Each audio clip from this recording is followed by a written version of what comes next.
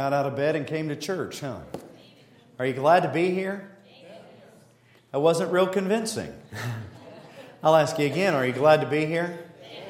I'm excited to be here. I really believe, I'll tell you what I've been praying. I've been praying that I would see Jesus in ways I've never seen Him before.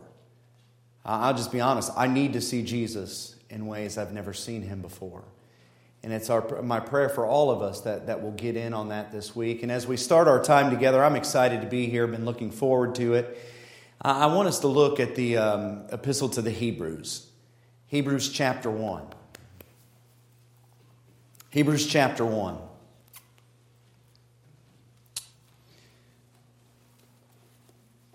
God, who at various times and in various ways spoke in time past to the fathers by the prophets, has in these last days spoken to us by Son.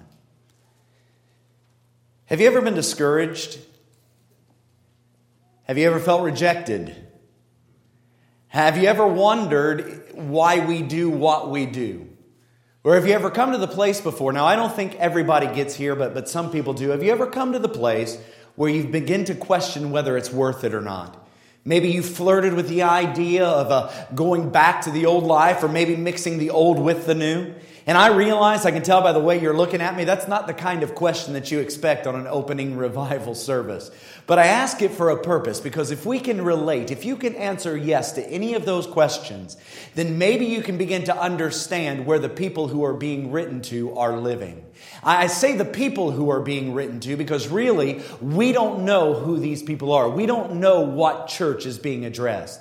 This letter, the Hebrews, isn't like the letter to the Romans that's written to the church in Rome, or the Ephesian letter that's written to the church in Ephesus. When you come to this letter, we don't have a geographic location for these people. We simply don't know who they are. All we know about them is that they're Jewish Christians. And I say that as if it's something less, but you've got to realize when we say that that's all that we know, that's a lot for us to know. Why? Because it gives us some insight into the type of people that it is. It shows us that these are people who have been raised the right way. Mom and Dad have brought them up in synagogue. They've gone to the caravan program there. They've got all the badges that go along with that. Mama and Papa have raised them right. And now later in their living, they've encountered the person of Jesus. And having encountered the person of Jesus, they've decided to go a different direction. They found new life in Christ. They've walked away from the old tradition. And you've got to think about that. That's a big deal. Now, just to bring it kind of into our context, now think about this. If Mom and Dad had brought you up in the Church of the Nazarene, if Mama and Papa were founding members of the Marysville Church of the Nazarene, if you were Nazarene through and through, whatever that is, I'm not, but and now later in your life, you've chosen to go in a different direction, you begin to go in a different way, how do you think Mom and Dad are going to feel? You think they're going to be pleased, excited about that? How do you think Mama and Papa are going to react? You've got to understand, when you see this group of people, things have changed for them.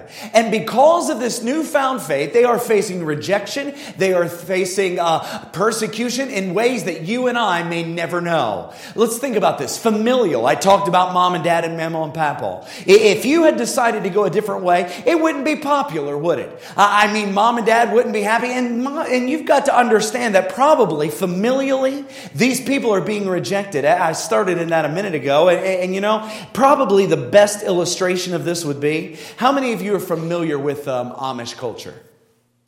How many of you have been to places like Shipshewana, Indiana, or Northeast Ohio, all those sorts of things? How many of you watch the Amish Mafia?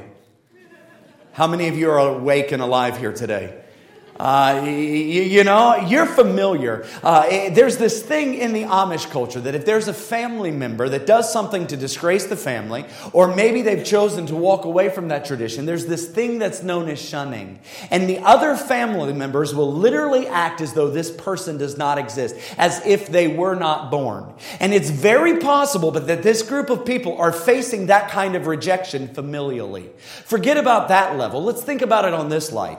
Culturally or societally, it wasn't popular in this day to be a Christian. Now, the timing of this letter is somewhere around late 60s, early 70s AD. And you'll remember thinking about this region in Italy. Most scholars will place it there. You'll remember in high school, junior high, and college that you read about a guy. You studied about a man named Nero. He was a ruler in this region. And you'll recall that Nero was kind of ruthless. He wasn't this kind guy. So what he was doing during this time period for his garden parties, do you all attend garden parties?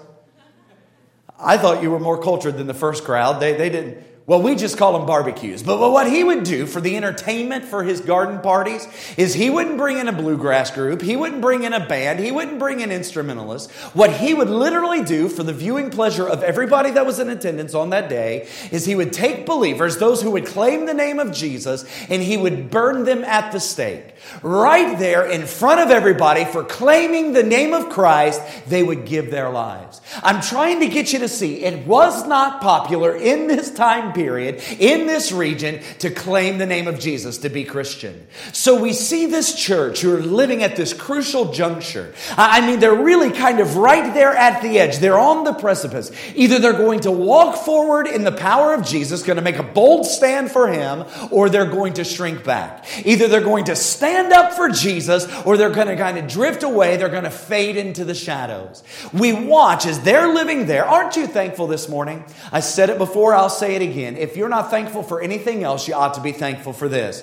Aren't you glad that we have a God who is not ignorant to our circumstance? Aren't you thankful? Nobody else may not know what you're going through, but aren't you thankful that He knows exactly where you are? He knows exactly what you're facing, and we can be assured because of our God, we know that He's at work. We see, even though they feel like they're out there on their own, we watch as God realizes where they're living. He understands the dangers. He knows the circumstances that they're facing. So we see Him as He begins to move upon the heart of another individual. And I say another individual because just as though we don't know who this church is, we don't know who this person is either. We don't know the author of this letter. It's really kind of frustrating. I'm analytical. I get on my own nerves, so I know I'm going to get on yours. I'm obsessive compulsive. When I start to study a passage or a book of the Bible, there are certain things that you want to know, and we simply don't know who the church is. We don't know who the author is. Now, there are people that have made guesses, speculation, that sort of thing. And there is a school of thought among some scholars that it was Paul that wrote this letter. In fact, if you're reading in the King James Version or the New King James, you'll read a heading there that says Epistle of Paul to the Hebrews. And it says that because there are some phrases, there are some terms in here, so some ideas that are expressed that Paul expressed as well. But if you're going to take an honest look at this letter, if you're going to be very real, there are many things against his authorship as there are for. So you cannot definitively say that Paul is the author. There are some, because of the similarities, who will say it's an associate of Paul's that wrote this letter. In fact, the old Cambridge Bible, if you go to the end of the letter, you'll see there's a little notation that says, as written by Timothy for Paul. Now, I have a little bit of problem with that because when you look in chapter 13, Timothy mentions himself by name, and I don't know very many people who would do something like that, but there are some people that believe that Timothy wrote this thing. There is a school of thought. Now, I know that this is going to be hard for you to grasp, some of you to get a hold of, but I want you to understand, there are some people that would tell you, now see if you can, that a woman wrote this book. I didn't expect the female voices for some reason. Someone like Priscilla, someone of the sort. We simply don't know who the author is. When it comes to the authorship of Hebrews, I have to fall with Origen. Origen said it like this: God only knows. All we know, we can be certain that God, through the Holy Spirit, begins to deal with this individual who has the heart of a pastor. So from here on out, I'm going to refer to them as the pastor. I call them that because as God begins to lay this church upon their heart, He begins to understand the circumstance that they're facing. He realizes the danger, the situation that they're in. And inspired by the Spirit of Christ, we watch as they sit down and they begin to pen this letter. And I'm going to say this sermon to this church that needs to hear the message. It's a sermon from the heart of a pastor to a group of people that needs to hear it. And they tell us in preaching, we don't always get a hold of this, but they tell us in preaching that every good message needs to have one main point. What we refer to it in homiletics as is the proposition. You should be able, when you leave this place, to say, this is what Billy was trying to get across. Now, I don't always achieve that, so let's just say, when you leave from week to week, you should be able to say, this is what Pastor Paul was saying. This was the point of the sermon. This was the proposition. What we like to do as preachers is we like to add a whole lot of other points. And if we can have the same letter for the beginning of each one, it looks really good in the bulletin. We get excited about those things. But one main point called the proposition. And if I were to give you this morning of the proposition to the sermon to the Hebrews, this is what I would suggest it would be. We watch as the pastor sits down thinking about this church and the circumstance and the danger that they face, and he begins to pen this message that's really going to encourage them to stick with it. He wants to say to them, don't you dare turn back. Don't you dare go back to the life you once knew. How could you return to the old when you've experienced the reality of the new? In fact, there's nothing left for you there. Why? Because everything in the old system was just a shadow of the reality of what we have in the new. How could you return to darkness when you've walked in the light? How could you return to death when you've experienced new life? Don't you dare go back. Why? Because Jesus is better. He's the fulfillment of it all. He's better than anything that ever has been. He's better than anything that ever will be. Jesus is better. Jesus is all. Don't you dare turn back. That's the proposition. That's an incredible message. And I can tell you're thrilled about it as well. But I want to remind you this morning that that's a message that we need to hear. In the church of the Nazarene, in the church of Jesus Christ, in an age where we're enlightened, in an age where we're educated, in a society, in a culture that wants to be sensitive to everybody, who wants to tell us, you know what? It doesn't matter how you live your life. Or put it like this, it doesn't matter what God you claim. It doesn't matter what name you give Him or what way you choose to walk. As long as we just kind of coexist, as long as we're just good people, as long as we're moral, it's okay because it's all going to wash out in the end. We're all going to end up in the same place. That's what society wants to say to us today. And I want you to understand, I know you don't need to hear this, or I hope you don't need to hear this, but I want you to be reminded that in 2015, when we are more sensitive, where we are more enlightened, where we are more educated, we need to understand there is only one way. No matter what anybody else may tell you, no matter what they say at school, no matter what they say in Washington, no matter what the world wants to dictate. When Jesus was here on this earth, this is what Jesus said. Jesus said, I am the way, the truth, and the life. No man comes to the Father except through me. And I want us to be reminded, because this is a message that we need to be trumpeting. This is something we must never get over. Jesus Christ is still the only way. He is still the only truth. He is still the only life. And if you're going to make it, honey, you're going to go through Him. Well, that's good preaching whether you realize it or not. Jesus is all. He's better than anything that ever has been. He's better than anything that ever will be. Don't you dare turn back. See, I just feel like somebody needs to hear that. Because you've been flirting with the world. Don't you dare turn back. When you found Jesus, you found it all. There's nothing left for you otherwise. That's a message, man. It's an incredible message. I enjoy, I live my life preaching. I put sermons together. May not do a good job at it, but I enjoy trying to do it. I like getting in there and trying to figure out the right place to start, the right place to end. And I've been thinking about this message. Are there any preachers in here besides the pastor? You'll know what I'm talking about. I've been trying to think about if I were to write a sermon that had that as the proposition, Jesus is better. Where would I begin? There's so many, it sounds so simple and yet it's so deeply profound. Where would you start a message like that? I've come to the conclusion where Billy would start. See, I know who I am. I would begin, if I were going to deliver this message to you, if I was going to I would start in chapter 2. If I want to encourage faithful perseverance, I would start there. Why? Because it's in chapter 2 where the author, the pastor, wants to grab the shoulders of his listeners. He wants to grab the chubby cheeks of those people. Have you ever done that to somebody? Grab them. Have you ever had that done to you? Some of you have. I have. He wants to grab it and say, hey, you need to listen up. You need to remember, pay attention. You need to remember what you've heard. That's where I would begin, because I'm kind of an in-your-face type guy. Stomp, spit, and snort. It's just, I'm in and out. That's where I would start. And yet I realize that if you start there, you have to do some backtracking.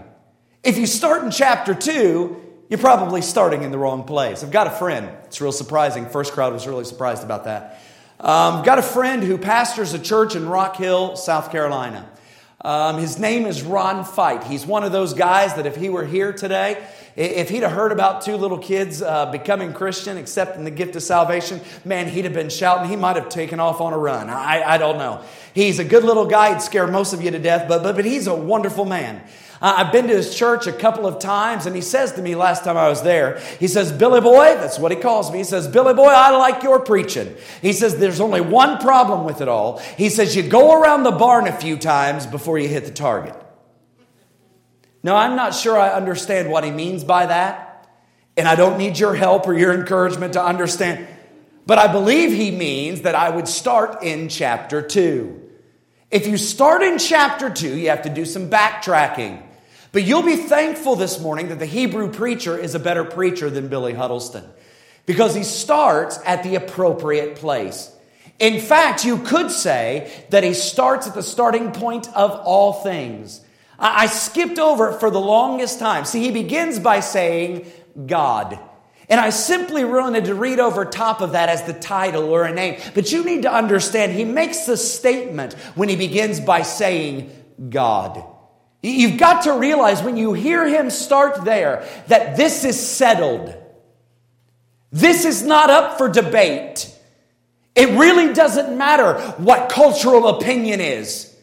It's not even a question as to which God is being referred to. Not just one God amongst many. No, the author is referring to the one true God. It's settled in his heart, and it's not up for debate.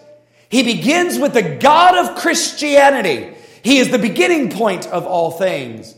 He starts by pointing out something really incredible about the God of Christianity, something that's going to distinguish him against every other small g so-called God. He says that the God of Christianity is a God that has a voice. How does he state that? He says God spoke.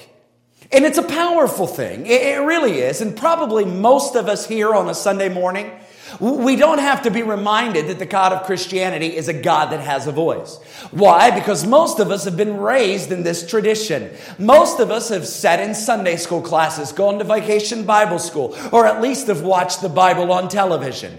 We know that in the creative process, we hear the creator of all, the God of all. We hear him in Genesis. He speaks. 6 times you read a phrase, and God said. This is when he separating the light from the darkness. This is when he's separating the land and the sea. When he's flinging stars into space. It says 6 times, and God says. And every time you read that phrase, here's the amazing thing about it. It's always adjoined with this phrase, and it was so. Why is that significant? Because we have a God who has a voice. He is not silent. And when he speaks, things happen. In other words, he has a powerful voice. See, you realize there's no power in my voice. I mean, there's no power in your voice. Some of us think we have powerful voices, but we speak and it's just kind of empty. When God speaks, things happen. He's the creator. He flings worlds into order by his word. He has a powerful voice. But here's the incredible assertion that the Hebrew author is going to make that distinguishes our God against every other so-called God. It seems as though the God of Christianity primarily does not speak to display his power. Oh, his voice is powerful, but primarily it seems as though he speaks for a different purpose. He speaks for the purpose of relationship. See, he is a God who longs to be in relationship with his creation. He is a God who speaks for that purpose. In other words, this is so amazing to me. I'm using that term a lot this second service, but honestly, I'm amazed. He is a God who wants to be in relationship with you. He's a God who wants to be in relationship with me. And maybe you're not amazed by that on your half, but see, I'm amazed because I know who Billy is. I know the things that run through my head, the things that I would never share with you. I know where I've been. I know what's going on. I don't like myself sometimes. And yet still, he longs to be in relationship with me, so much so, he uses his voice to speak in personal manners. Is anybody else blown away by that? I mean, not because he likes me. Some of you might be amazed by that. But here's the amazing thing. Put the shoe on your foot. He knows what you think. You know what's going through your head right now. That some of your faces are giving it away. And I wish some of you would try to disguise it. He knows what you think at home. He knows the things that you never share with anybody. And yet he still longs to be in a relationship with you. Man, that's amazing to me. And he speaks for the purpose of relationship. Well, how do we know that? Because the author sets up the stages of God speaking in this opening statement. He says, God spoke in times past, or in last times, in times past. In other words, he's setting up the stages. In the first stage of Revelation, this is how the King James Version says it. Is anybody reading the King James? It's okay. Be proud of it. Some of you are like, it's not bad. It's all a preference thing anyhow. This is how the King James says it. At sundry times and in diverse manners. Now, why wouldn't you want to read something? Sundry times. Did any of you talk like that? Let's have fun. I'm going to have fun whether you do or not. What is sundry in the first place? I'm not even sure I know the definition of that. I know sun-dried, like tomato and things. But I don't think it's the same thing. In times past, in the first stage of Revelation, God spoke, this is how my translation says, at various times and in various ways. If you want a more literal translation of the language there, this is what the author is saying. In the first stage of Revelation, God spoke bit by bit, piece by piece, from many different viewpoints, from many different angles. It's almost as though we see, in the first stage of Revelation, we see a little glimpse of God here. We catch a vision of his character here. We hear his voice thunder here, but we never seem to have a complete picture. And if we had the time, we're not going to take it. You'll be thankful for that. But if we had the time this morning, we could go around the sanctuary and take different people and let them tell us how in the first stage or in the Old Testament, God spoke. And we'd come up with a number of different ways. I'm reminded that in the Old Testament, in the first stage of Revelation, God spoke through visions and dreams. Do any of you remember hearing how God spoke through visions and dreams? I remember a guy named Solomon. Remember King Solomon, son of King David? When he becomes king, there's turmoil in the kingdom. Solomon is nothing more than a teenager, really. He's concerned about his ability to rule well. His father was loved. He had big shoes to fill. And so we watch him as he gets started on his rule on the right foot. He makes his way to Gibeah one night. He makes his way there for the express purpose of offering sacrifices to the God of his people, to the God of his father, more importantly, his God. And while he's there, God appears to Solomon. How? In a vision, in a dream. And what does God say? God says, Solomon, what one thing do you want from me? Solomon, if you can dream it, I'll produce it. If you name it, you can claim it. If you blab it, you can grab it. You tell me, Solomon, what one thing you want. God appeared to Solomon in a vision and a dream. He spoke like that in times past. He spoke in miraculous ways. I'm reminded of a guy named Moses. Do you all know Moses? Disney or DreamWorks made a movie about him, Prince of Egypt, you know. Raised for 40 years in Pharaoh's court. I mean, everything's on his side. He's a prince of Egypt. He gets ahead of God. He kills a man. And because of that, he's fleeing from Pharaoh's court. Why? Because now Pharaoh wants him dead. He winds up out in the wilderness for 40 years. Why is he in the wilderness? Because he becomes the shepherd of the flock. He spends his days with sheep. He spends his nights with sheep. He eats around the sheep. He smells like sheep. He talked to the sheep. How weird do you have to be to spend 40 years with sheep?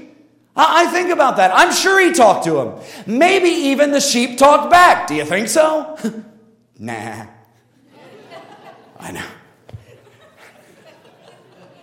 Preachers just aren't funny. You shouldn't try to do stuff like that. He's out there one day in the middle of the wilderness in this dry and desert land, and he winds up on Mount Oreb. He winds up on the mountain of God. And when you end up on the mountain of God, man, your life is going to change. He's there and he looks over and he sees a bush that's burning. And can I just suggest to you, that's not amazing.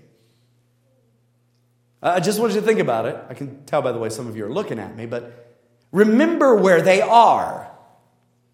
The wilderness, or modern day, desert, dry, parched, barren. And if you want to start a fire, those are pretty good ingredients. Dry, parched. I mean, things burn in the wilderness. That's not amazing. But what's amazing is this bush was burning, but it wasn't burning. It was on fire, but it wasn't being consumed. Now that's a miracle. I don't believe there was any smoke billowing from that thing at all. I mean, the leaves aren't being touched by the flame. I mean, it's not burning. It's just this fire, this bush engulfed in flame. And Moses, it got his attention. It would get any of our attention. He began to walk over to it, and all of a sudden, God thundered from a bush that was burning but wasn't burning. Trying to get you to see, bit by bit, piece by piece, from many different viewpoints, from many different angles. God spoke. We can follow the story. When Moses finally goes to Egypt land, every plague that was intended, every plague that occurred to Pharaoh, and it all had the purpose. Why? To point to Pharaoh, to show Pharaoh the one true God. He was revealing himself bit by bit, piece by piece, from many different viewpoints, from many different angles. When you come out of Egypt land, God's people had a very real evidence of his presence. How? Pillar of cloud by day, pillar of fire by night. Bit by bit, piece by piece, from many different viewpoints, from many different angles, God spoke. And in the first stage of Revelation, we caught glimpses of him here, glimpses of him there. But the writer takes it a step further. He says primarily in the first stage of Revelation, God spoke through a group of men known as the prophets. And I've just got to say, I am thankful for the prophets. Why? Because they were those strange men that God used to stand before his people and be his mouthpiece. I am thankful this morning that God uses strange people. Aren't you thankful for that? Some of you ought to be. I mean, I'm thankful that if God can speak through a donkey, then surely he can speak through Billy Huddleston. Surely he can speak through you. And in the first stage of Revelation, he used this group of men known as the prophets to stand before his people and thunder, "Thus saith the Lord." He would use these people to thunder his word, to bring them back to center, to bring them to where they needed to be. And in the first stage, that's how God spoke, bit by bit, piece by piece, from many different viewpoints, from many different angles. But, don't you love words like but? Come on. I do. I love words like but. Why? Because we've all run into buts. Conjunction. B-U-T. Connecting type words. And, however, although, those kind of words that you can have a wonderful picture being painted over here. And then you run into although, however, conjunction or and but. And you realize the picture might just change depending upon what's connecting to it. What's over there. You remember conjunction, junction, what's your fun? Are they always this tame? But sets up the contrast. In these last days, pause here for a second. You do realize you're living in the last days. Do you know that this morning? Now, don't get real excited about that. We've been in the last days ever since Jesus came. But it's significant to understand. Now, we're closer than we've ever been, but we're significant to understand that we live in this stage. This is applicable to us. In these last days, God has spoken to us by Son. I want you to catch the contrast. First stage of revelation, God spoke bit by bit, piece by piece, from many different viewpoints, from many different angles, through a group of men known as the prophets. But in these last days, first stage comes to a close, enter into the last stage of revelation, the day in which you and I live. God has spoken to us by Son. And I know what you're thinking. I can tell by the look on your face. You're saying, Billy, I don't see where you're going. And besides that, you are a poor speaker. Not only are you a poor speaker, but you're a poor reader. Because in your translation, just like mine, when you look at that statement, you'll find a possessive pronoun or an article, something of the sort. If you're reading the King James Version or the New King James, it'll say, God has spoken to us by His Son.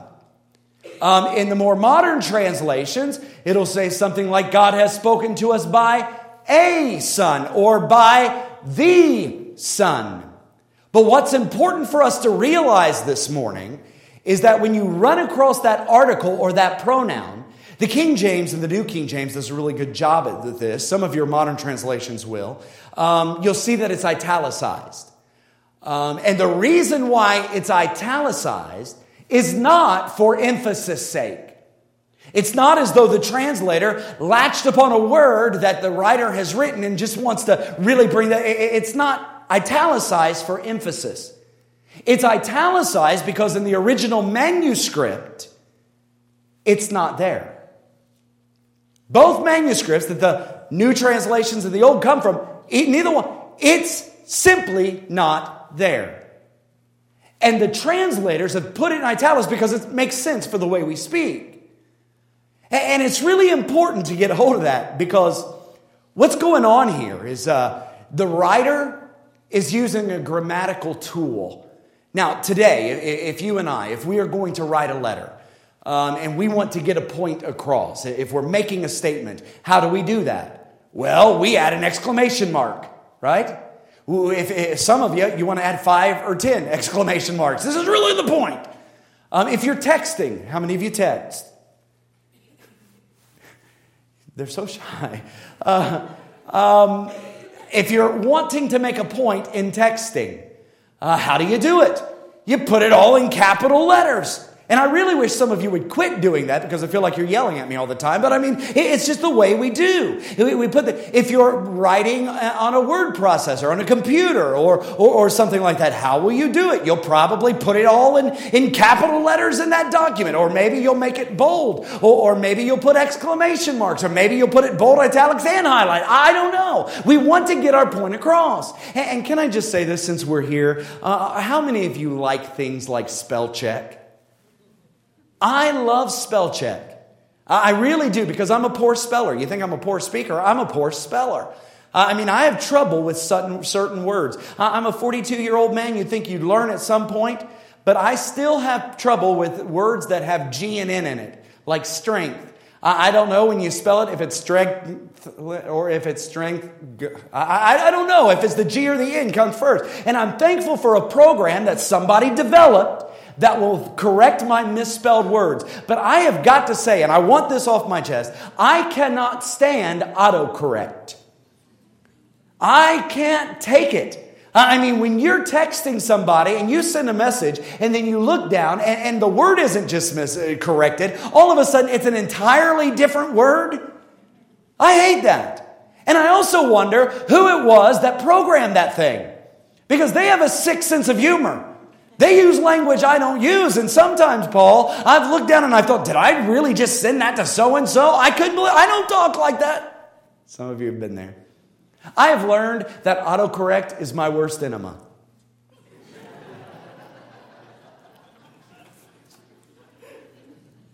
They didn't have any of those tools. Nothing like that. And what you see here, they didn't even have punctuation when you get to the original, like we know.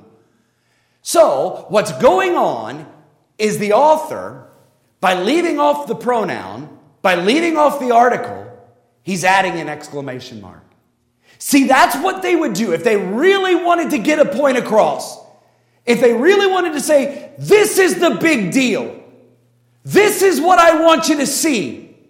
They'd leave off the article, they'd leave off the pronoun. So I want you to see what's going on. We have a God who longs to be known. He wants to be in relationship with His creation. So much so, He speaks on personal levels. He speaks for the purpose of relationship. In the first stage of His speaking, in the old, God spoke bit by bit, piece by piece, through a group of men known as the prophets. We caught a glimpse of Him here. We heard His voice thunder here. We caught His character here, but it never seemed to be complete. And in the first stage of Revelation, God spoke bit by bit, piece by piece. But in these last days, in the final stage of Revelation, in the days in which you and I live, God has spoken to us. Can't you sense? This is the main point. This is the thrust of His statement. This is what He wants you to see. This is the exclamation point of history. This is the culmination of all things. In the past, where we've only caught glimpses, where we only caught bits and pieces, now in the days in which you and I live, God has spoken to us by Son. Everything that we need is found in Him. If you want to know who God is, if you want to know what the Father is all about, all you have to do is look and see what the Son is all about. If you want to know what the Father loves, look and see what the Son loves. If you want to know what moves the Father, look and see what moves the Son. If you want to see what the Father hates, look and see what the Son hates. Why? Because we have God with a face on. It's the complete picture. Everything that we need. It's the final word. God has spoken to us by Son. We have it all. God has, that's powerful. It really is. You want to know why? You know what that means? We're without excuse. Everything that's needed has been provided. And can I just ask, and just so you know, you don't know me, I preach to myself more than I preach to you. Why is it we're always looking for something more? Why is it that we want to grab this book or that book when we've got everything we need in this book? No, I think we need to be people who read. I think we need to make wise choices on what we read. But really, I'm just going to throw this out there. I'm not your pastor, so I don't care what you read, as long as this is your first book. I'm really concerned, because it seems as though we're on a trend. We're a church that's becoming biblically illiterate. We find our foundation in everything else. And I want you to know, He is the final word. Well, let me just say it like this. Anything outside of Him, we don't need. I don't know why we look. I have people come to me. I told them in the first service, I'll tell you as well. I go to different places. I'm in church more than I'm out of church, and I'll go anywhere that invites me. So I'm not always in the Church of the Nazarene. I'm tenured, I'm ordained, and this is my church. But if a place is dumb enough to invite me, I'm dumb enough to go. And from time to time, I'll go to some places, even in the Church of the Nazarene, and somebody will come to me. They're well-intentioned. I think I know what they're saying, but they'll come and they'll say, "Oh, Brother Billy, do you have a new word from the Lord? Do you have a new word?" And that makes me nervous. And I used to not know how to respond to something like that. But now, since I've come to Hebrews, I just say, well, I've got any one of these. Because a new word implies that the old word was inadequate. And I want you to know this morning, He is more than adequate. Everything we need is found in Him. Hey, by the way, that's why we don't need another testament. That's why there's no such thing as modern day prophets. Now, some of you will disagree with that, but you're wrong. The Old Testament role of the prophet, Jesus fulfilled. There's no prophet. I was watching something on TV the other day. It's probably my first mistake. And they were talking about the school of the prophets. And they talked about how the prophecy from this one guy from 2014, how it came to be. And they started to read that prophecy. And it just said something like, you're going to have a good year. Well, you didn't find humor in that. But I think everything we need, folks, is found in Him. It's the final word. We are without excuse. So here's the question. Are you listening? If God has spoken the final word, if everything we need is found in the Son, are you listening? I'm finding out in my own life that I need to listen more. I run this thing quite a bit. You know, sometimes I think I like to hear my own self-talk. I'm finding that I need to start listening. And I'm convinced if we're ever going to have revival in the Church of Jesus Christ, more specifically in the Church of the Nazarene, hey, I'll bring it here. More specifically in the Church of the Nazarene in Marysville, Ohio. We have to become people who listen. We have a God. This is not up for debate. It doesn't matter cultural opinion. It doesn't matter what you think. We have a God, one true God. It's the God of Christianity. He's a powerful God. He speaks and things happen. But He primarily uses His voice for the purpose of relationship. He wants to be in relationship with you. He wants to be in relationship with me. He wants to be in relationship with your neighbor. So much so, in times past, He spoke bit by bit, piece by piece, from many different angles, from many different viewpoints, for a group of men known as the prophets. But in these last days in which you and I are living, God has spoken to us the final word. He is coming again, but He has spoken to us by Son. Are you listening? Let me make it more specific. What's He saying to you? Some of you have tuned Him out for so long. Some of you are so grounded in routine. What is He saying to you? What's it going to take to be the person that He intends, or the church that He intends for us to be? What is He speaking?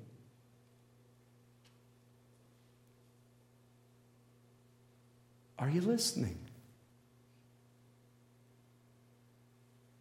God, help us to be a group of people who stop running this and start listening to what He's saying so we can get in on what He's doing. God has spoken. Are you listening? Jesus.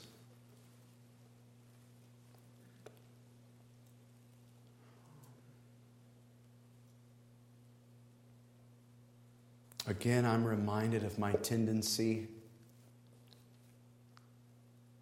to give my attention in so many different places.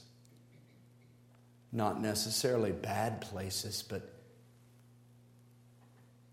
help me to be a man who listens to you. I confess, Jesus, I want to know you like I've never known you before. It's easy to fall into a routine. It's easy to rely on what you said yesterday. I want to hear your voice in ways like I've never heard before. And you're speaking. There's no question to that. So would you help me to listen? Would you help me to hear your voice above every other voice that screams for attention? And then when I hear, help me to respond. I thank you for my brothers and sisters who are here this morning. They've been very patient with me.